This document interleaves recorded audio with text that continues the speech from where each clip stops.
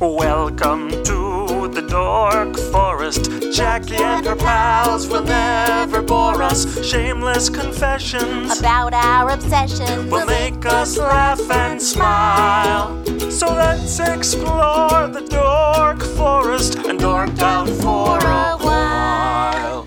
Hey, it's Jackie Cation. Welcome to the Dork Forest. You know the websites, JackieCation.com, DorkForest.com, TheDorkForest.com, FamilyPetAncestry.com. You're probably already there. Let's do the credits. Mike Rickberg composed and sang that song with his wife Sarah that you just heard. He's going to sing his version of the Mexican hat dance at the end of the program. Patrick Brady is going to fix this audio, and Vilmos works on JackieCation.com, the website. There are many ways to support the show. The Amazon link is one. You can use an Amazon link from JackieCation.com or DorkForest.com to go to Amazon. You order like normal, and it supports the show.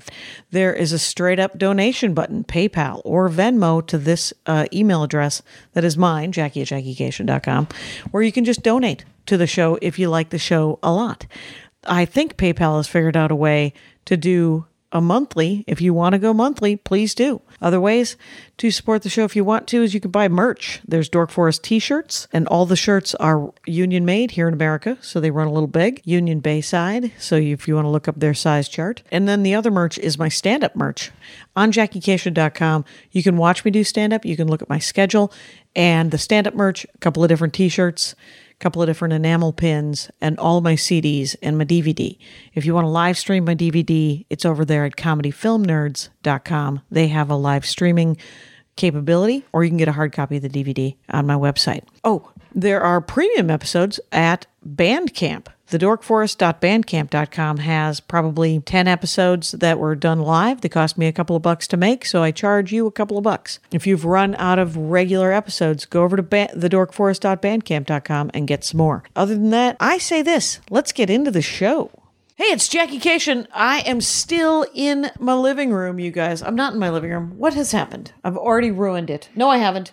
I'm in Bloomington, Indiana, in my hotel room, and people who live in Bloomington, Indiana wanted to be on the show. So this is the second one I'm recording. It's very exciting. Welcome to the show, Rachel Ryszard, right? Yes, that's correct. You got it right. You got it right. Now, you have a podcast. I do. Called Utility Muffin Labs. Well, that's our website, utilitymuffinlabs.com. That's right. Yeah, we actually host 3 podcasts on our website. I do one with my lovely significant other, Nathan Seaver, called the Playing Hooky Podcast, where we're kind of inspired by your podcast, but also your Mom's House podcast, where we got together a little bit later in life in our mid-30s, and we had a lot of cool differing but similar interests that were very dorky. And so the spirit of the podcast is to share our different dorky things that we're into and expose each other to things that we may not have known about before. It's just the two of you talking. It's just the two of us talking. You don't really do guests? We've had one guest on so far, but to kind of help with, so we did a Buffy the Vampire Slayer episode. So I had to get a fellow Buffy expert on to help me, indoctrinate him fully. Right. Plus, there's so many levels. Oh my God. Of TV dorkdoms where you're just like, well, I know this thing. Yeah. And somebody else knows this other thing. And so it's nice to have all the different angles, though it is nice to get an email saying, hey, you forgot to talk about that. Oh, absolutely. And, yeah. There will be another episode about whatever you loved, and I will talk about that. Right. So all good. So you have Playing Hooky, and it's Hooky Podcast on Twitter. Right? At Hooky Podcast. Yeah, you can follow us there. We have a modest amount of Twitter followers, but very dedicated who comment often. A lot of our listeners right now come from his other podcast, which is 25 Years of Vampire the Masquerade, which is a podcast he and his best friend Bob have dedicated solely to the role-playing game Vampire the Masquerade, wherein they review all of the publications by White Wolf in line, in order, starting in 92 all the way to present day. Wow. Yeah. I have to say that I've heard of White Wolf, and I've started playing one of those role-playing games. Okay. But I never... Which one? It didn't take off. Can't remember. Okay. Good to know. All right. And, well, because Andy Ashcraft, my significant other, will introduce a game, and we'll try to play it. And then if he's not running it, it could fall apart. Right. Because if he's running it, we're together. So it can complete itself. Right. If it's someone else running it, they're with someone else, and maybe they complete it without us. Gotcha. But it's a scheduling nightmare, our lives. So let me ask you this, as someone else who isn't a gaming couple, is Andy typically like the game master that everybody goes to? Like if he's not running a game, do games not happen? Because that seems to be the situation with Nate, where he really wants to be a player, but he's always being called upon to be the storyteller or the GM. Right. He's got to, I do that to him. Okay. His friends, yes, it's not my finest moment, but because he is really good at reading directions. Yeah. And so he has played so many games. Right. So he can figure out how to play the game faster than anyone.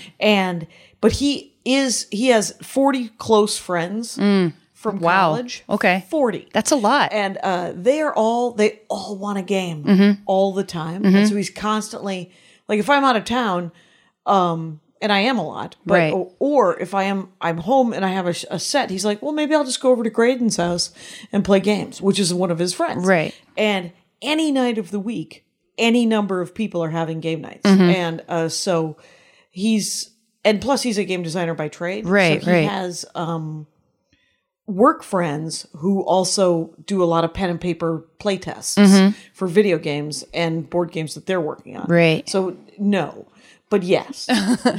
So What a wonderful life that must be. It's a wonderful life. But Yeah. he does get to play it more. Okay. Because he has Right. more friends.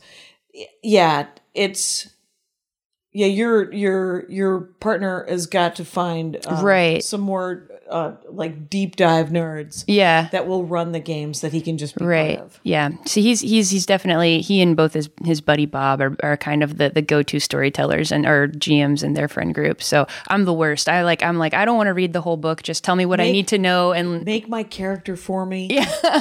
And he's like, he loves to make characters. Okay. Luckily, Yeah. because I do not. Okay. But he created a game called the Hero Instant. Okay. And the Hero Instant, by the way, is available at theheroinstant.com.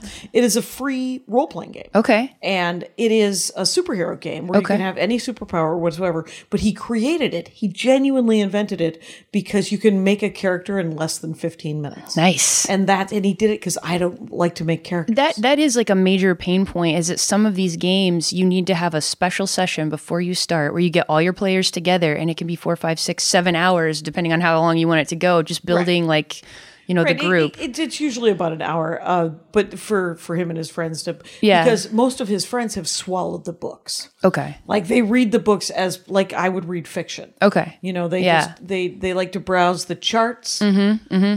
So Right. good for them. Right. And it's actually amazing for me because I play in a D&D game with that he is the GM of with 4 other people that have all been playing D&D since they were 13. Okay. I have been playing it for the last 14 years. Oh, wow. I am a god. I'm a 17th level Kalishtar sword, like my archery. I'm an archer and a shadow jumper. And so like literally so many powers. Right. Yeah. So it's continuous campaign then. It's a continuous campaign. Okay. And he's like, I have to wrap this up, you guys. It's been 14 years. And we play probably every 2 months. Okay. For a day. Okay. And on a Saturday or something. And Fun. and he's like, I can't, if he goes to the next level of monsters, we're dead immediately.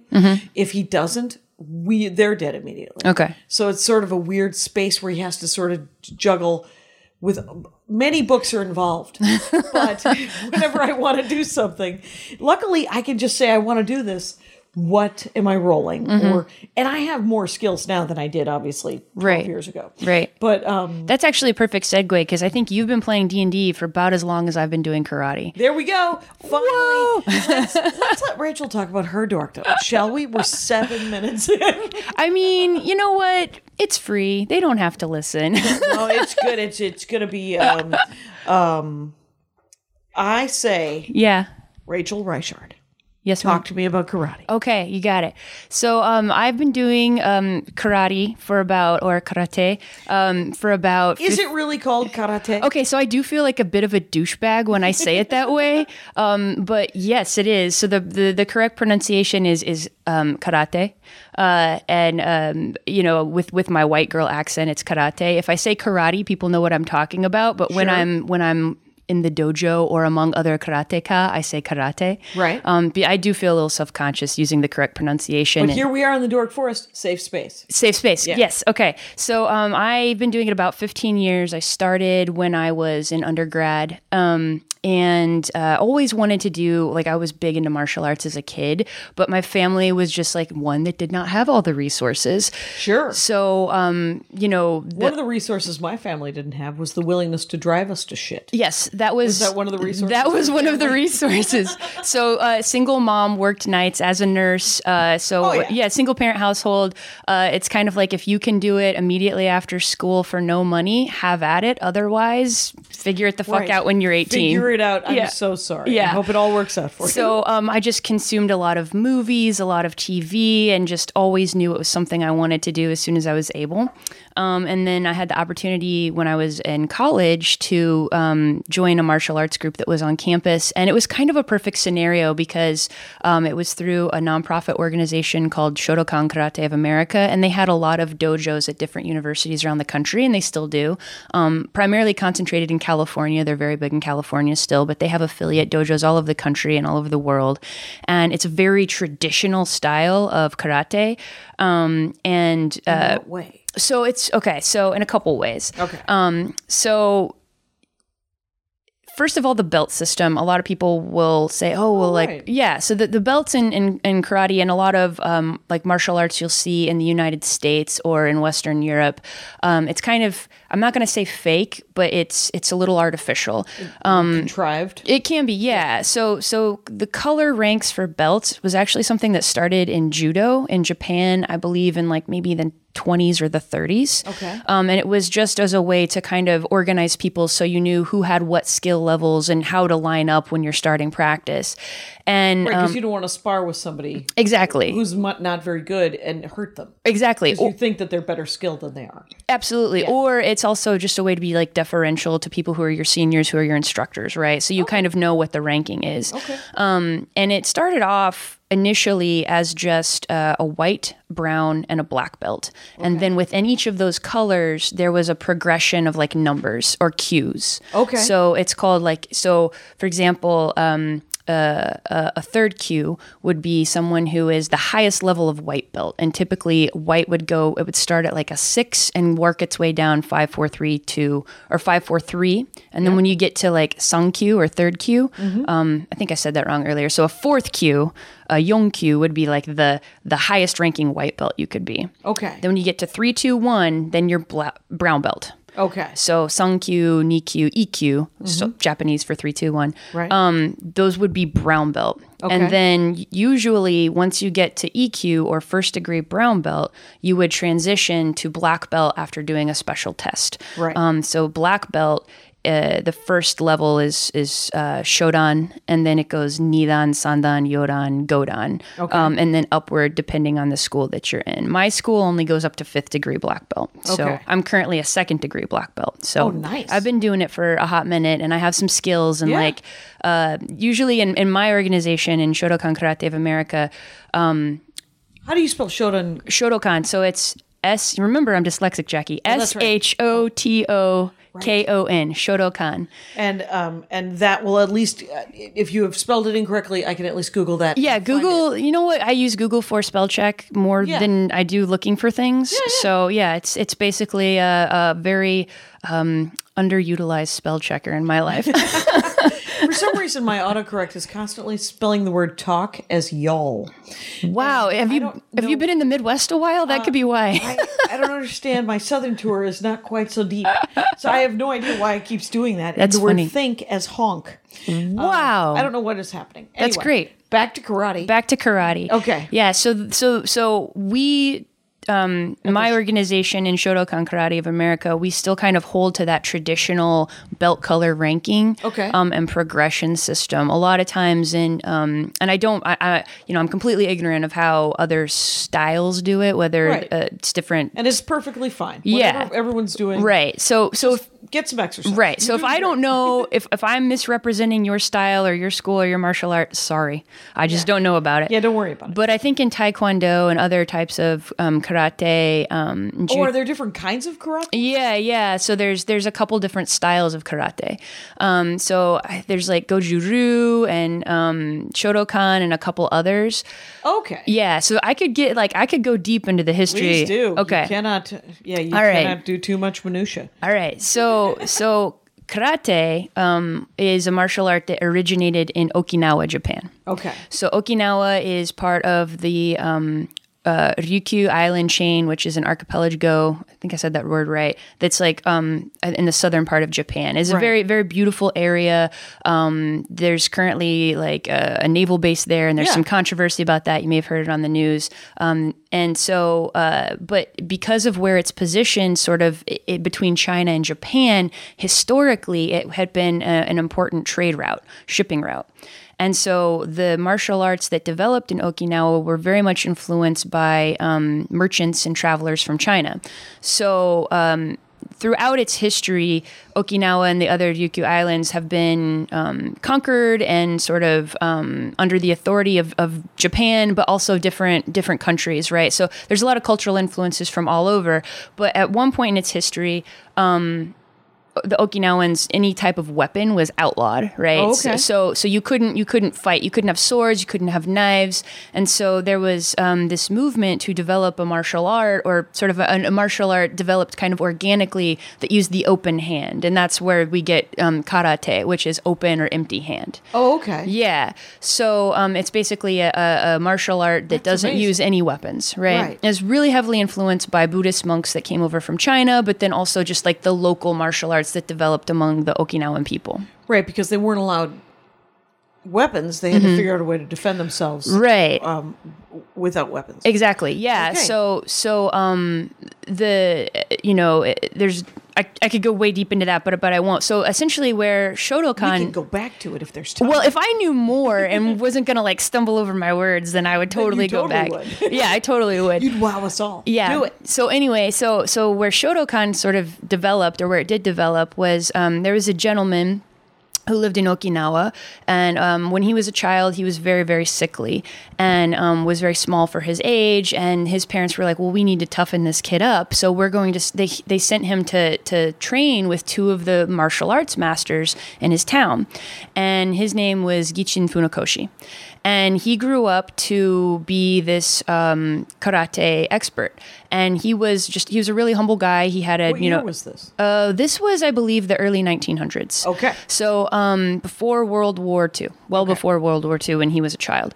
And so he was, it's just something he did as part of his daily life, his daily routine. As he grew up, he took on students, but it was never his job. It wasn't his career. He was actually an elementary school teacher. Okay. Well, at one point when he was maybe in his 30s, the emperor, someone from Tokyo, I don't know if it was the emperor or if it was like a delegate, came to tour the island that he lived on. And, as a way to welcome this person, they did a demonstration of the different arts from the island. And one of them was a karate demonstration. And this person who was there representing the emperor, could have been the emperor himself, not sure, was like, "Oh my gosh, this is amazing. Would you come and demonstrate this at the emperor, or for the emperor in Tokyo, along with other Japanese martial arts, because we want to display the different fighting styles across the island as a way to have pride in Japan." Right. So he actually did. He and his son went from Okinawa to Tokyo and demonstrated karate for the emperor, alongside of some judo experts and some other traditional Japanese martial arts, I believe like kendo and things like that. And people really wanted to learn this martial art that he taught, and or karate. And so they begged him to stay. And so he actually stayed in Tokyo, never went back to his hometown in Okinawa ever again. Okay, here's a quick question. Yeah. What is a what is a display of karate? So there would probably be like to do a demonstration. They would probably demonstrate like the three major components of what our traditional practice is. So there's kata, which you may have seen are like the prescribed forms.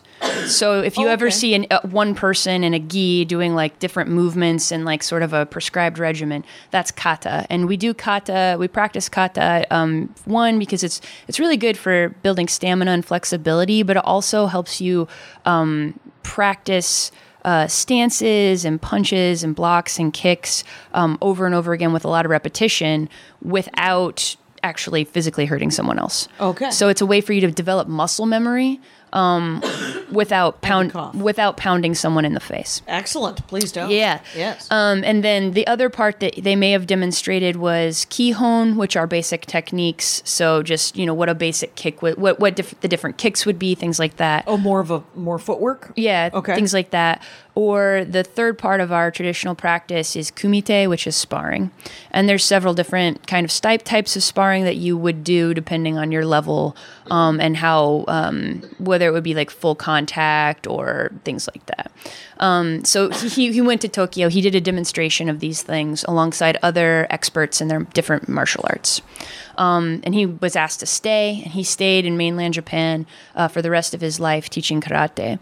And the way we got the name Shotokan was because Master Funakoshi, in addition to being like, a karate expert, in addition to being like an elementary school teacher, he was also a calligrapher. So this was a gentleman who was very into the arts. Right. And his pen name in calligraphy was Shoto, which the translation, if I'm remembering correct, is like, it's Shoto means the sound the wind makes over pines. Oh, okay. So it's very beautiful meaning, right? Very, very pretty. So his students started referring to when they went to his house to practice and to train, they would say that they were going to the house of Shoto, which is where we get the word Shotokan. Okay. So Shotokan karate is like directly linked to Gichin Funakoshi. So he this is enormously specific. I love it. Yeah. So it's so nerdy. So then time goes on. Japan enters World War II, and a lot of his students join the military. Okay. And at this time, he's an older gentleman. He's not, eligible to join. He can't be recruited. I don't know if that was something that they did in Japan or not, whether or not you were, what's it called when you drafted, if you had to go into the military or not. But he was not. But at this point, he's 60 years old. He's probably in his 50s or 60s. Yeah, like he's by what we would consider to be like an older person. I don't, Japanese people live forever, right? So I don't know what 50 or 60 would look like at this point in time in history, but he wasn't going to fight in a war. Right. But a lot of his students were, and they went with the expectation that they weren't coming back. So they would go to him and they'd say, Master Funakoshi, thank you. You've enriched my life. Thank you. And so he lost essentially all of his students.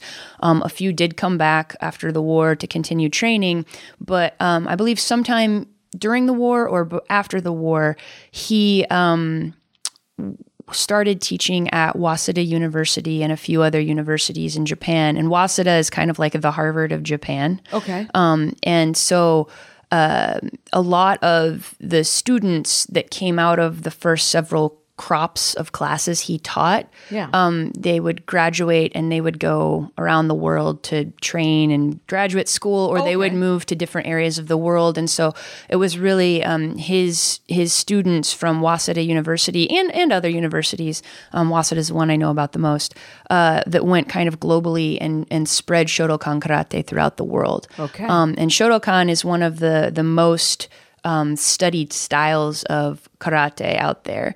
It varies from there are different organizations. Some of them are for profit. Some of them are non-for-profit.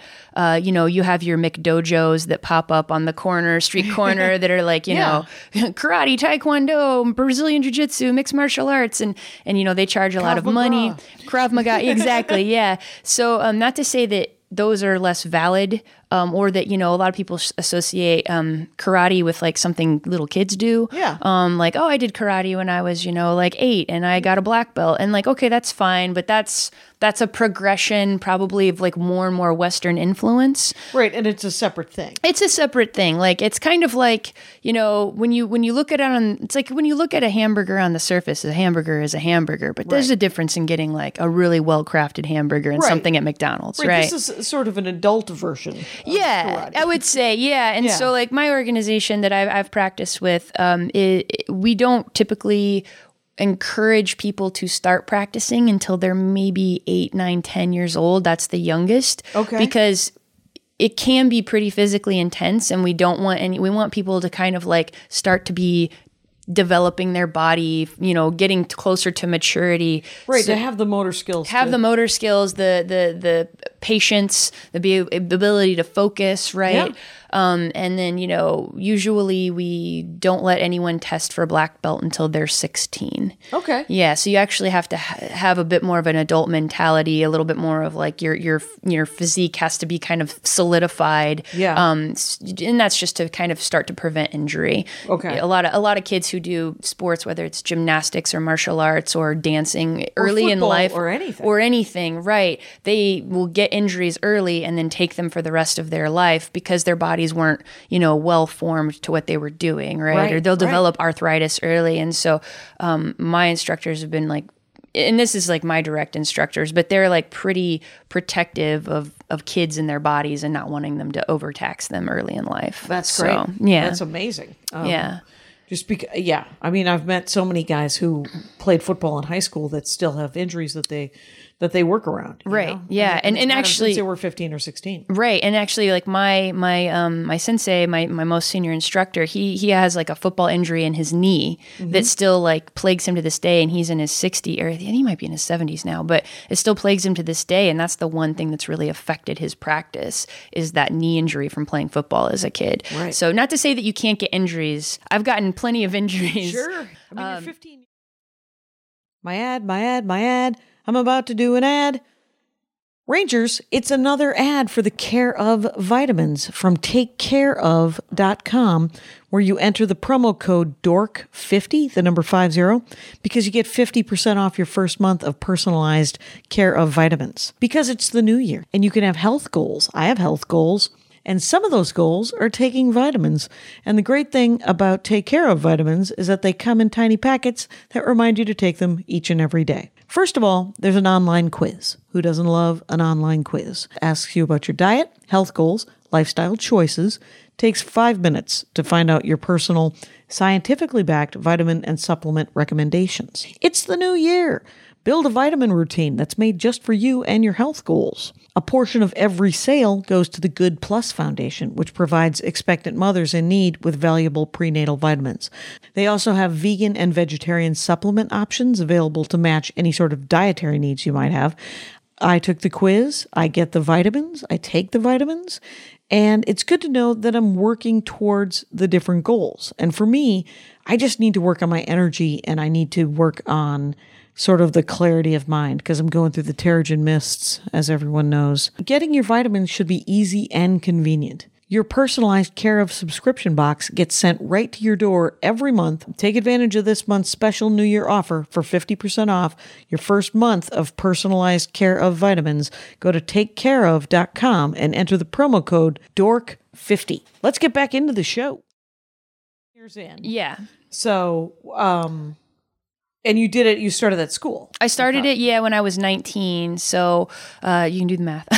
Yeah. No but worries. So I was definitely not a child when I started. So, I started when I was 19 and went to grad school and had to take a little bit of time off for that and couldn't dedicate as much time to it. So how much time do you recommend dedicating to it? So here's the thing that people don't like to hear.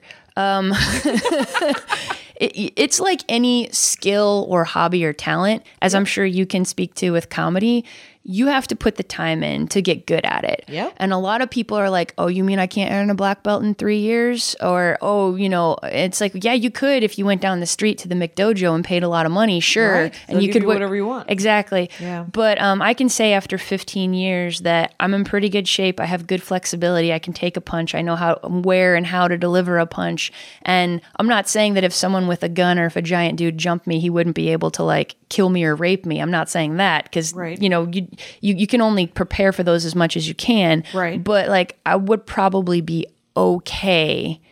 In hopefully. most situations. In most situations, In most hopefully. situations, you are bendy enough, flexible enough, and strong enough. Yeah, and can yell loud enough and like all these things and have like, develop that level of awareness. Are pretty good running skills? I mean, yeah, I've run a lot. Actually, that's the one thing I tell all people when they start practice. So I've got a couple people who are newer to practice now because now that I'm a black belt, I do some teaching here and there when I'm the highest ranking person who's around. Typically, the highest ranking person in the dojo will lead practice or do the instruction. Okay.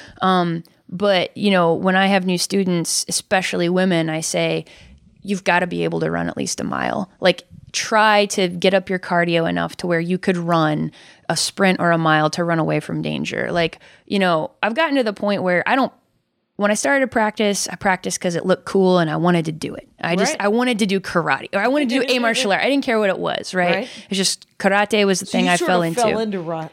I fell into karate. Okay. If it had been anything else, I probably would have fallen into that. But like just as hard. Yeah. But I fell in love with this style and I fell in love with this group of people, and that's what kept me. Yeah. And so, but I always tell people like you've got to get your cardio up enough to be able to run a mile if you can. If you can't physically run because of an injury or your body weight or whatever or your age, because as we get older, our knees and ankles won't allow us to do certain things. Then always be thinking about how can I hit someone in the groin. Okay. Like yeah. Don't be classy about it at all. No. That person is going to hurt you. Right. So, yeah. Bite him. Kick him in the groin. Definitely. Do whatever you fucking need to do. Fight fucking dirty. Yeah. Fight dirty. There's absolutely no honor in lying there and getting raped. No. So, Which, I'm not saying like anyone who practices karate or any other martial art, like they would be able to get out of any situation. Like, no. Life is what it is, but it's all about how you practice and what your mentality is. And so I wish to weed off very quickly and talk about the running a mile. Yeah. There's a book by the guy who wrote the Spencer for Hire novels. Okay. Robert Parker. It is called Wilderness, I think. Okay. And it is not about Spencer for Hire. It is about sort of a middle-aged couple and he witnesses a crime. Okay. And the bad guys come and tie up his wife. And how he sort of it's literally an examination of sort of toxic masculinity, but from a 1982 sensibility where this guy has interesting. It's such an interesting, weird, super fast novel. Like it's just a novel. It's called Wilderness. Robert Parker. Knock yourselves out. Back to karate. No. Because what he did is as the book starts, he's taken up jogging again. Right. And he wants to just get his wind up, right? He wants to be able to run. And spoiler alert, it is a key ingredient. And why wouldn't it be? It's introduced the first thing in the book. Right. So at the end of the book, he is able to run a mile. He's able to run a couple of miles. Yeah. Is that a giant fucking spider? Yeah, it is. Do you want me to just, hi-ya kung fu it for you? You could hi-ya kung fu it for me. Or I could be reasonable, but I don't enjoy spiders. No. Are you actually afraid of spiders? I don't enjoy spiders. But Okay. no, you don't have to. Okay. But what I am is I'm also trying to learn how to a lot because spiders do good works. They do good works. And, I'll keep an eye on him, but I don't. and- He doesn't seem to be very mobile. I think Right. The only spiders I always kill are black widows. I've only seen one in my whole life. We have hundreds of them in Los Angeles. Okay. And the other thing that happens is indoor spiders. If someone's good with spiders, they put them outside. Yeah. If there's no one there who's good with spiders, indoor spiders die. Very sad. But what I'm going to do is I'm going to pretend to some extent that I have not seen that spider. Sounds good. And you will get this time back. Okay, no, don't worry about it. No. We can. All right. So you started when you were 19. Yeah. And you lead other some of the. Let's try to get back to what you wanted to say. Oh yeah, I don't remember. It doesn't matter. When you lead, you tell people to run. Yeah. I encourage people to try and jog and get their cardio up because it's just important to be able to get away from a bad situation if you have to quickly. But I don't practice anymore to say I do a martial art or to associate myself with a certain martial art. I'm really trying to be more in the mindset of like, okay, how is this applicable? I'm getting older. I'm losing muscle mass. I don't want to become a target. And so I'm when I teach people, I'm starting to kind of like keep that mentality of like, okay, know what you're doing and know what it's for and know how it's applicable and know its limitations, right? What is it for? So I think for me personally, studying karate now is a way to sort of face myself and face challenges because it is very physically difficult at times, and it can be, and it's not like for suffering, like, oh, you build character by suffering, but it really allows you, depending on how you practice, to sort of test your physical limits and see what you can and can't do. I think that depending on your practice, it can be a very, very useful. Certain techniques can be very useful from a self-defense perspective, but I don't think it's the end-all be-all. There are a lot of limitations with karate from a self-defense perspective. Like, for example, yes, please. If you're a smaller person, it's very easy to be overpowered and thrown to the ground. And karate is very much a style that was developed under the assumption you'd always be on your feet. Oh, okay. And so when you get thrown to the ground, which could very easily happen, what do you do? And Right. so now, within the next couple of weeks, I'm actually going to I'm going to start studying jujitsu with some friends I've made who are practitioners of that, to sort of build some confidence in, if I did get on the ground, what would I do? Is jiu-jitsu more ground-based? Yeah, so jiu-jitsu or Brazilian jiu-jitsu, you may have heard of, is a lot of locking techniques, ground techniques, how to hold and pin someone, and how to use, you'll hear this with a lot of martial arts, but like how to use someone's power against them. Yeah. And so jiu-jitsu, like if you've ever watched mixed martial arts or you've seen screenshots or like whatever, usually if there's two guys or girls wrestling each other on the ground, they're using jiu-jitsu techniques. Okay. And so Brazilian jiu-jitsu, which I don't know much about, was developed in Brazil using influence from, Japanese jiu-jitsu and in East Asian martial arts. But it's a very, very effective technique. But it was developed under the assumption that you would be on the ground and both people would be wearing gis, which is like the traditional martial arts uniform. So if you see like the white karate uniform, or the judo uniform that you may have seen. Which is kind of like a bathrobe. Yeah, it does kind of look like a bathrobe. A little bit, or more tunicky. Yeah, tunicky or open. Yeah, kind of like almost like pajamas or something. Yeah. And so Brazilian jiu-jitsu was developed under the assumption you'd be wearing a gi. Mm-hmm. So a lot of the holds and blocks and locks and that actually can use the gi against the person. So it's using their clothing against them. But like how many people fucking walking down the street of Bloomington do you see wearing a gi? Nobody, right? Nobody. So absolutely no one. Right. I've not seen it. So now there's a movement or a style that's developed out of that called no-gi jiu-jitsu, which a lot of your mixed martial artists will train in when they're preparing for fights or just training in general. Because what in mixed martial arts on TV, aren't they just wearing like weird swim trunks and stuff? Yeah, they're usually wearing very form-fitting attire, and that's because you don't want someone to use your uniform, your gi against you. So if you go look and you look back at like UFC or MMA from like the 90s or early 2000s, maybe back to the 90s, I'm not an expert in this, but you'll see some folks who are wearing like the traditional garb of whatever style they trained in. Yeah. And so you'll see people wearing gis. Now you don't see that because they used were against thrown you. to the because they were just kind of like choked to death. Yeah, you could be choked out with your collar or something like that. And so it's like, well, how do you eliminate that? Well, you wear basically almost nothing. Right. And then you fight. Yeah. And plus the pay-per-view goes up. Oh yeah, yeah. Because there's a lot of noodliness. There is a lot of. I mean, there's a lot of men with very nice abs. Right. There's clearly some sit-ups going on. Exactly. And, so you're going to work. So let's go back quickly though. Yeah. Because with karate, you're on your feet. You're doing these different forms, which is, it's an open-handed thing. Right. So is it? If you're supposed to stay on your feet and it's an open-handed thing, is balance? Balance is really important. Yeah. Okay. And so because of that, we do kicks. That's a part of it. And there are people who are very talented that I've practiced with that can do very high, impressive, cool looking spinning kicks. And that's definitely something we will practice and train in, and then use when we're sparring.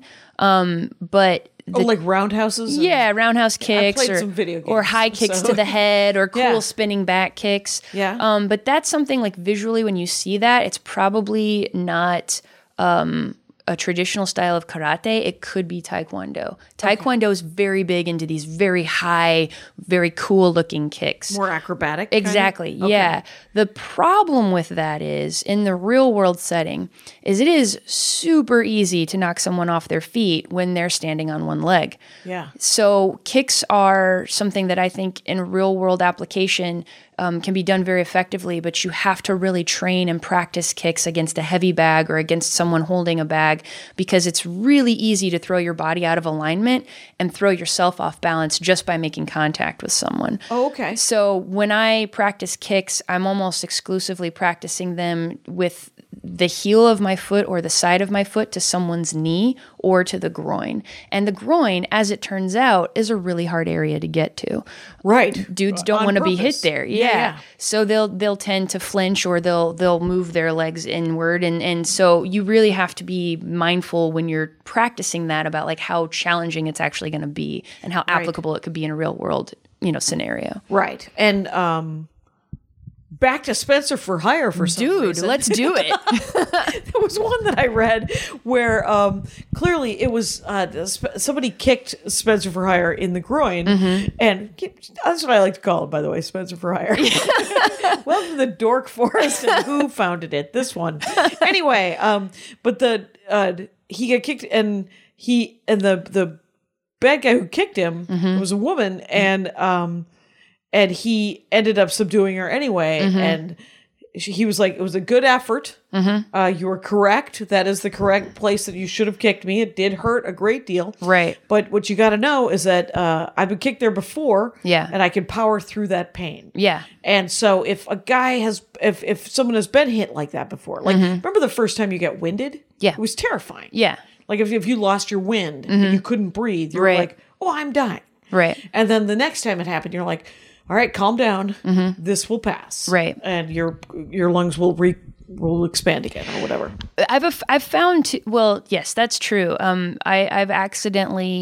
I personally have accidentally hit guys in the groin before, and guys have hit each other in the groin before during practice. And you've seen it. And I've seen it. And yeah, it's like you can tell they're in a lot of pain. And like maybe like a couple times I've seen a guy, I didn't do this, but a couple times I've seen a guy just like have to take a knee, right? Yeah. And just like breathe through it. Yeah. But yeah, there are dudes who can like, they'll just grit their teeth and muscle through it. And when adrenaline's going, that's something that, you definitely still can't rely on. So you got to go for the eyes or, things like that too. Right. I mean, yeah. I mean, in aggression, the things to go to are the obvious things to go to, and you've got to do them. But, so balance is super important. Right. Yeah. And is that what a lot of the early practice is just trying to keep your feet? Absolutely. Yeah, that's really insightful. So the early practices when you're first starting, and this is another thing people don't like, they're like, well, I want to just punch and kick things and I want to spar with people. It's like, okay. I want to break bricks. Exactly. With my hand. Exactly. Like, it's like slow your roll, dude. Like, let's learn how to actually stand and walk first. So we have Shotokan karate is pretty well known amongst martial arts practitioners as having like very square stanced and very linear movements, and part of that is to deal with the balance. So my personal experience when I started, my first month of practice was essentially like you learn how to stand and you learn how to walk in a stance and moving your hips in such a way to be able to balance yourself when you're kind of low to the ground in this stance. I didn't learn any punches or kicks or blocks or do any sparring for a month. Wow. And how many times a week were you going? I was going like 3 times a week. Okay. So and how long is an average session? An hour and a half. Okay. Yeah. So and like that first month, like I had pristine model feet, and now I have the hooves of a goat. Like, but when I started, I got so many blisters because we practice on a hardwood floor barefoot, and so you're learning essentially a new way to walk, a new way to kind of have in a stance. And it can be really hard on your feet. So I developed a lot of blisters, and now I have so many calluses that I could probably walk through coals and that wouldn't be an issue. Oh, right. Yeah. So very, very ugly feet. Karateka do not have pretty feet. Oh, they do not have pretty feet? No. But do you walk on gossamer wings? Are you very graceful? I think I can be, but probably, not. That's actually another thing too, that as you train, initially when you start, everything is like you want to use your muscles a lot and, be very strong and powerful and punch really hard and, stamp and stomp. But you find out over time, like one, that's less effective because you're using a lot of energy in your muscles, and that actually makes you slower. Okay. But then also the stamping and stomping can hurt your ankles and your knees. Yeah. And so over time, you can actually, or I've seen people, and I have developed a way to get through practices, and you almost can't hear people walk. Yeah. It's just like walking down the hall, you make noise. Yeah. Like when you're walking on the hardwood floor. Mm-hmm. It's like now it's a little more quiet. And, okay. And that's true in practice. And then just when I walk on bare feet, and it's not like something I've done intentionally. It's just something that's developed over time. Right. Because you've learned exactly how to stay balanced, I think. Which would be amazing. Yeah. Like I am not particularly graceful. I mean, I am relatively clumsy. Mm-hmm. So it would be something that would be really good to learn balance. Yeah. And I think this is what I would say to anyone who's like kind of interested in a martial art, but you're like, I'm not really into the fighting. Like I'm not into that aggression. I would say still train, whether it's, find a martial art, find a good teacher, a school in your area, because you do get a lot of benefits from training in martial arts, like flexibility, really good stamina. You build muscle mass in certain areas because it's isometric in a lot of ways where you're using your own body weight to build your muscles. Okay. It can be pretty low impact depending on what you're doing. So I think training in martial arts is just great for people in general. Okay. Even if you don't want to get into the sparring, you don't have to be out there and be a mixed martial arts fighter. Like, no. Like I do get hit at least once a week, but it's not in the face usually. Are you still going 3 times a week? So right now my schedule doesn't allow it. Right now I'm practicing on average 2 times a week. Okay. And usually one of those 2 times a week I'm teaching. Okay. So I'm not getting in as much exercise from practice when I physically go to practice. Right. But I still on my own will do my kata. If I'm at a gym where they have one, I'll try to hit a heavy bag. I live in a pretty small apartment, so I don't have like my own, Right, there's no room. Yeah. Yeah. So I don't have like a punching bag or anything like that set up anymore. But so I train on my own. I do a lot of cardio. I do a lot of running, do some weightlifting, and that's just to kind of maintain my muscle mass as I go into my 30s, as I'm in my 30s and my 40s, and trying to be mindful about like keeping my physique decent. I'm very much like an endomorph, which is like a body type that tends to gain muscle pretty easily, but also gain fat very, very easily. Okay. So I'm trying to mitigate that and slow the progression of becoming like, a bit of a roly-poly. A lot of my family are very overweight, and so I'm trying to... So you've got psychological issues. I've got so much baggage. Yeah. So in addition, so no offense to anyone, you have your own journey. I've got my own journey. Inside committee meeting 24/7. Oh my gosh, Jackie, yes. Yeah. I was talking... By the way, let me just remind people who I'm talking to here. It is Rachel Ryszard. Yep. Ryszard, yeah. Ryszard, okay. And it is... the Playing Hooky podcast is your podcast, and it's at Hooky Podcast on Twitter. And utilitymuffinlabs.com is your essentially podcast network. Website, right? Oh, yes. We're a very successful podcast network. No. Well, you have 3. We have 3, and we gotta don't build. We don't have any sponsors yet, but maybe someday. Right. It's a very niche market. Not many people are interested in listening to me and my boyfriend talk about our nerdy shit, but we're getting there. We're getting there. The White Wolf one is hilarious. Yeah. I like the idea of that one kind of a lot. Yeah. Not that your playing hooky isn't a compelling narrative as well. No, it's it is what it is. If people want to listen, that's great. We enjoy doing it. So. Okay, so now we've discussed balance. Yes. Now let us discuss the open hand. Okay. What's happening with the handwork? I mean, because is karate the one where you break the boards? It is one where boards are broken. Yeah. So I think there's a lot of styles that do that. Taekwondo definitely does it too. But the idea is The Shotokan? Shotokan does. Yeah. We do. I have on occasion, but one thing that one of my instructors said is like, why would you want to break a board? What'd the board ever do to you? Right. So it's like, they're not wrong. It's a dad joke, but it's effective. But it's a perfectly good dad joke. Yeah, it makes the point. So the idea is that, you don't fight with weapons. There are some schools of karate, I think, that do use weapons or, have bow staff or nunchucks. That's not anything I've ever done, so I can't comment on it. Okay. But I think, again, that's kind of more of like a more recent development, recent as in since the 60s or 70s, where someone's like, I'm going to do karate. Oh, also this shit's cool. Let's do them both at the same time. I want to get those stars. Exactly. And throw them at people. Exactly. But yeah, so it is an open hand. Obviously, we fight with a closed fist, but essentially there's a couple different ways you can hold your hands. One would be a closed fist, with the idea being that when you deliver the attack and punch, you're hitting with just the 2 knuckles right here. Okay. The first two knuckles, the first pointer 2 finger and the middle. Yeah. And Okay. that's where you're supposed to be hitting with. If you kind of hook and hit with like your pinky or your ring finger, there's a good chance you could damage and get like what's called a boxer's fracture, where you would fracture one of the metacarpals in your hand. So we try to be very linear and make sure we're always hitting with those first 2 knuckles because we don't wear gloves typically. Right. So whereas people who are doing MMA or boxing, their hands would be a bit more protected. Yeah. Since we're not wearing any gloves, we want to make sure that we're protecting our hands as much as possible.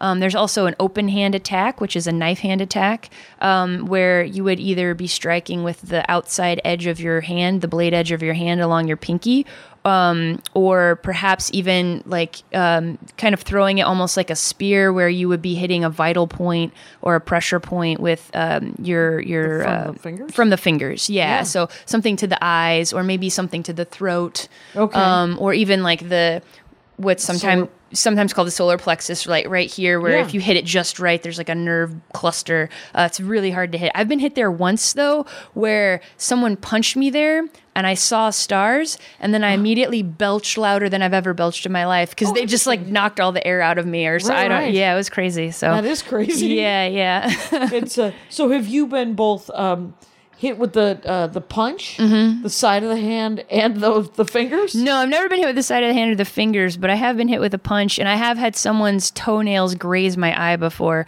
which was an experience I hope to never repeat. Wow. So, yeah. That sounds like cornea damage. Yeah, it was very close. And afterwards, she was like, "Are you okay?" And I'm like, "I'm fine," but like you were millimeters away from my like eyeball. Yeah, exactly. I'm gonna need those. Yeah. So did she? It was clearly a kick. It was a kick. Yeah. So she was kicking with the. I think her intent was to do like almost like a roundhouse kick where she kind of slapped my head with the ball of her foot. Yeah. But I was a little too far back, and so what happened was her toes just kind of went right here, and like I felt it graze my eyelashes. So I was like, "Oh man, that would have been terrifying." Yeah. So. Oh my gosh, that rivals the spider. Anyway, I did a quick glance to see where the spider was at. Anyway, so okay, so.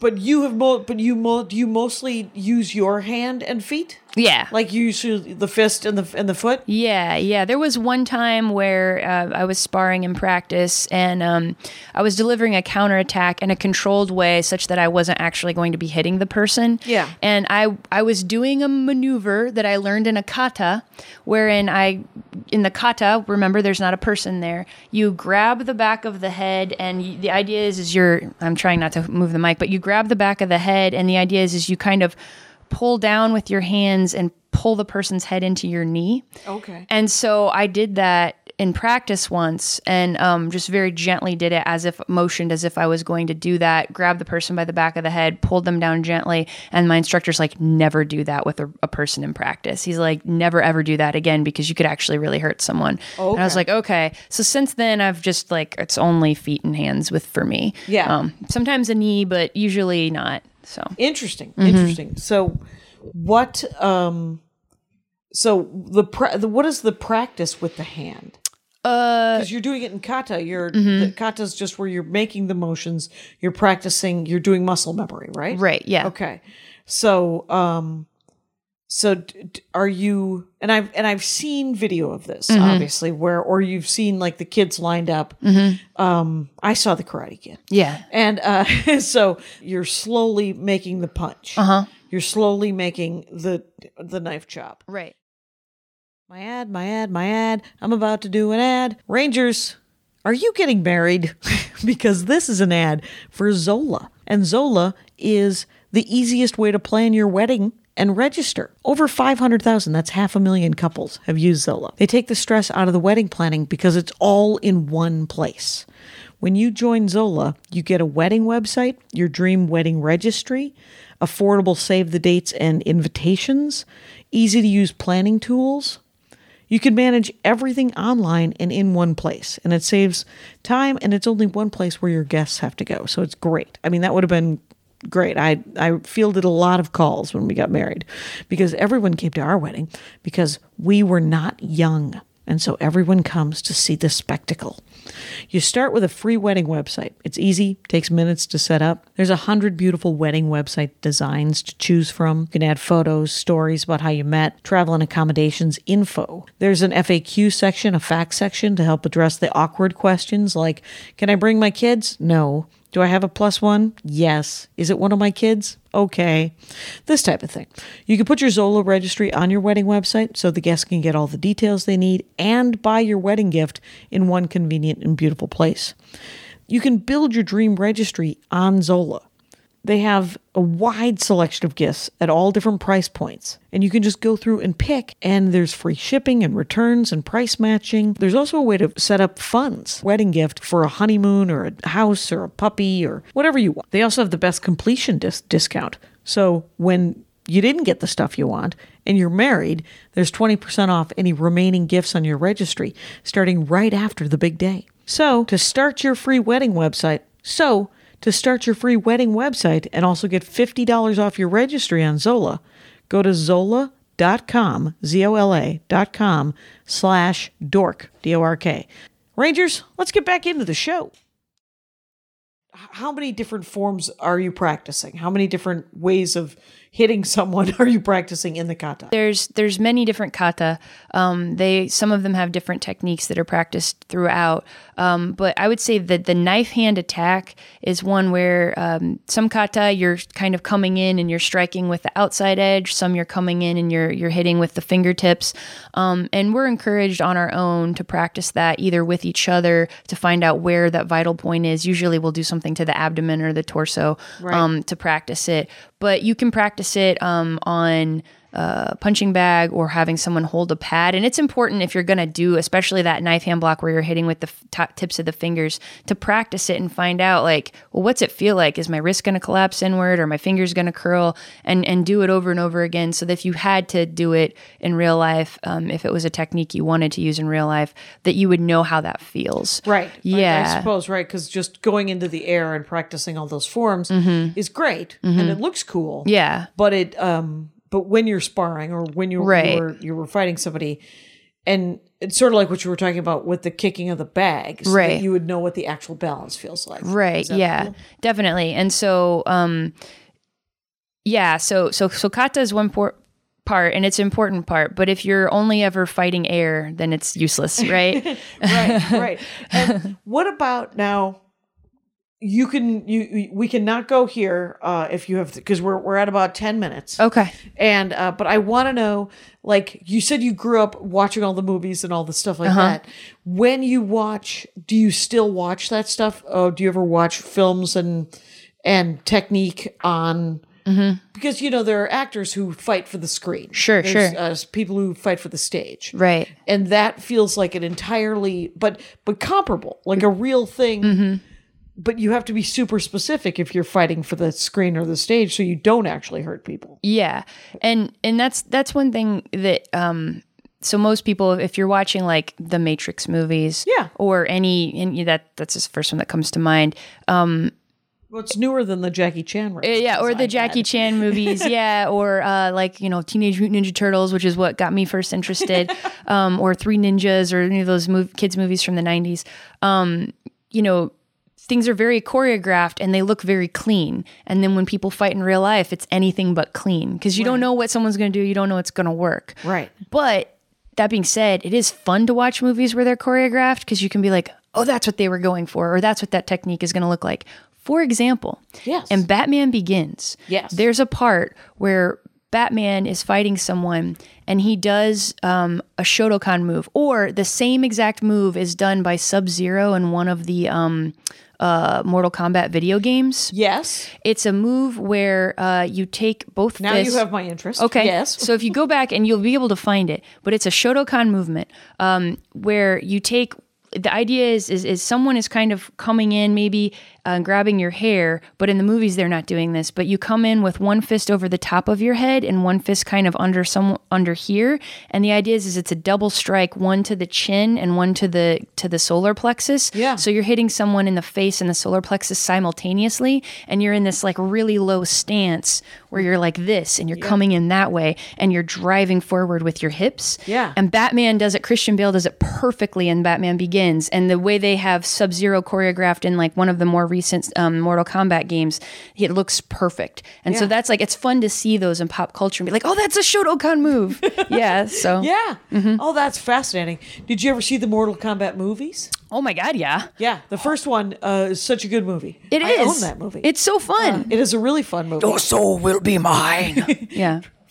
And, yeah, exactly. But and the acrobatics are wonderful, quite honestly. Where's Christopher Lambert from? Like, what is that accent? Like, what is it? Well, all I know is that there can only be one. That's true. I think maybe he's from the Highlander. He could be. It certainly isn't a Scottish accent. No. And yet he was Scottish in the beginning of Highlander. I can't figure it out, but I'm glad he played Raiden. It was amusing. Yeah, it really it gave the entire movie credibility, quite honestly. Right. Yeah. And the guy who played him in the second one was not quite as good. I don't recall. I think I did see the second one, but it's not one that I've rewatched. But Mortal Kombat, the original Mortal Kombat, that's something that gets thrown on Netflix every 2-3 years while I'm doing housework. You know what? And it's a great movie to because then you could stop, watch the scene you like, and then keep moving. Exactly. And I love a movie you can keep moving to. Right. And so. What about the Jackie Chan movies? What is he doing? He's Chinese. Yeah, so I think that is a lot of that is based around kung fu. Okay. So Jackie Chan actually was in a couple movies with one movie for sure with Bruce Lee. Mm-hmm. So a lot of the kung fu style stuff that Bruce Lee was doing is a lot of what Jackie Chan is doing. And so Hong Kong like martial arts movies, like with Jackie Chan, for example, or Jet Li, usually are focused on like kung fu. And a lot of the movies that became popular in the early 2000s, like Crouching Tiger, Hidden Dragon, or The Matrix, they used a lot of that Hong Kong style cinema choreography that's like very beautiful, and people are like flying across pine trees and things like that. So that's like, I think more of a Chinese style. Yeah. Right. And so Kung Fu I know that it's its own thing, but what is the difference of, do you know anything about Kung Fu? I don't know anything about Kung Fu.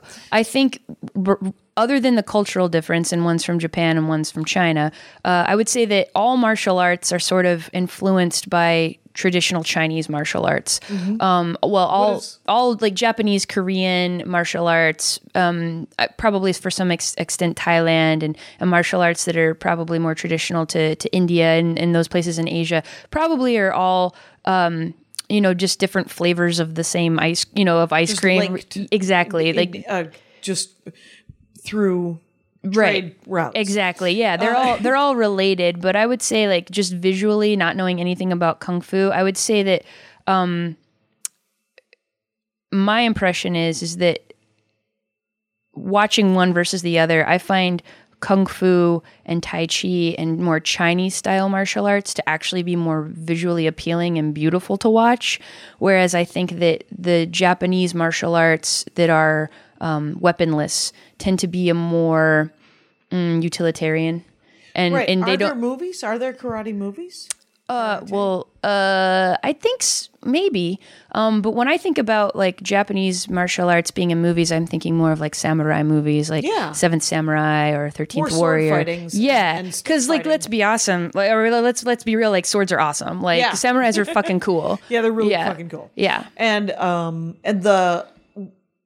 then the Karate Kid, of course, had talk to me briefly about the kick thing that he does. Oh, like the crane swan, kick? The crane. Yeah. That is not a real thing that I'm to my knowledge. It's definitely something you can do. Sure. You can definitely stand it is distracting to hold your arms out. It is. Yeah, exactly. But it looked cool, and I love that movie to this day. That movie. Did you see the remake with Will Smith's kid? I did. That wasn't karate.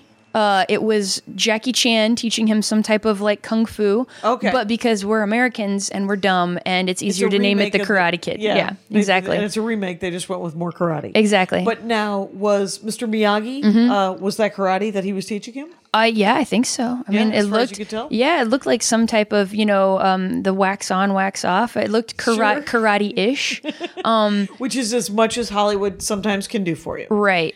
And it's an ish. Exactly. And so, that movie was very like formative for me. Like I saw it, I'm like, oh, I want to do that. And then in my mind, I built up what martial arts were and sort of the relationship between student and master. And even though that movie is a lot of bullshit, there is like a kernels of like the real sort of respect that's given to elders, right? That is inherent in Japanese culture. That's not something that translates always well to like American culture. Yeah. And so that was something that was really important to me when I stuck with the group that I'm currently in. I also like in those movies the kernel of truth that comes out of it. They always seem to be a certain amount of serenity that they're going for. You know, there's just like sort of a controlled kind of inner peace. Yeah. Where you're like, well, at least you can control these movements so you can breathe through things. And it teaches, I mean, what always drew me to them was the fact that it would slow things down. And I was like, well, that seems like a good idea. Yeah. Right. But yeah, whenever there's a kernel of truth in a movie, you're just like, well, I'll take it. Right. But this isn't, like I saw the Freddie Prinze movie when I was a kid. It was an after-school special. Oh, okay. He killed himself, and he was a stand-up comic. Oh my gosh. And it was about suicide, after-school special. Yeah. Essentially, they're... somebody compared this, because I just did an episode where the whoever I was interviewing, spaced the name, it was about Sicklit. It's about it's a young adult style of books where somebody dies. Okay. And it's John Green is killing us with those. It's somebody has leukemia. Yes. Something like that. It's a cancer. Yeah. And it's some 14-year-old. And it's how other 14-year-olds deal with death is what it's all about. Right. After school specials were essentially, that's all they were. Right. It was essentially alcoholism. Weird. Yeah. And so you'd come home from school and ABC would have something about suicide or alcoholism or domestic abuse and it would go on like that. It would be rape. It would be something. And the one about suicide was with a stand-up comic named Freddie Prinze, who was on a TV show called Chico and the Man. Okay. And he ended up killing himself but he did stand-up comedy, and it was called, I believe, can't hear the laughter. Okay.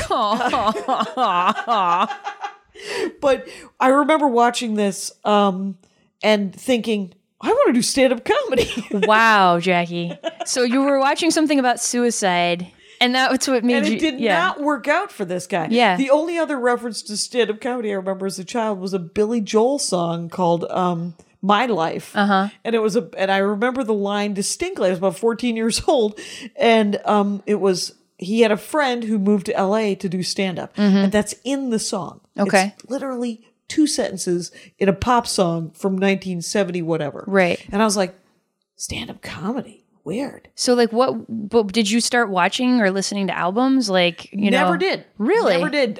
Did not know anything about stand-up comedy. I remember I was drawn to sitcoms as a kid. Yeah. As one would be. And I remember memorizing some lines and stuff. And my father going, but why? And I was like, what if there was a point when I could use that? That's a zinger. Yeah. Anyway. I used to do that too, but with the old Warner Brothers cartoons. Like, I would memorize lines from those that, like, Sure. you know, Bugs Bunny. I'm sure I was like very entertaining and not the least bit annoying as a child. So yeah. Right. And you're a child, whatever. Yeah. So, and then I saw stand-up in 1984. Okay. And I started doing it that same year. And it was essentially, as far as I could tell, much like, it was very much a dorkdom initially because I was like heroin. I was Right. like, I tried to do it and I was like, oh, this is what I do now. Right. And and so Yeah. it will be what I do, whether I continue to make a living at it or not. And that, I think, is what karate is. Yeah, definitely. Like, it'll be something I continue to do, whether I progress any further or if I can, you know, kick someone in the head or, you know, like I don't really have any specific goals of like, this is what I have to accomplish by this age anymore. It's like, I've got my 2nd degree black belt. If I make 3rd degree black belt, awesome. If not, it's definitely had a huge impact. Like, my life would not be the same. I would not be the same person I am today if I hadn't spent time doing this throughout, you know, the past 15 years. And, I think it's been a worthwhile endeavor, regardless of how good or bad I am, you know, because of that. I don't know how this has been. It's an excellent button. You've ended this episode of the Dork Forest So what we're talking about here is Rachel Ryszard. There we go. Yep. Close enough. And it is at Hooky Podcast on Twitter. It's Playing Hooky Podcast as a podcast. And it's utilitymuffinlabs.com. Yeah. And Rachel, thank you so much for doing the show. It has been my pleasure. All right. And Rangers, you know the rules out there. Take care of each other. My hat, my hat, my hat. They're dancing around my hat. My hat, my hat, my hat. Well, what do you think of that? If it looks like a Mexican hat dance and it sounds like a Mexican hat dance, it's most likely a Mexican hat dance. So take off your hat and let's dance. Yay! Oh my God. Why don't we just call that as the end of the show?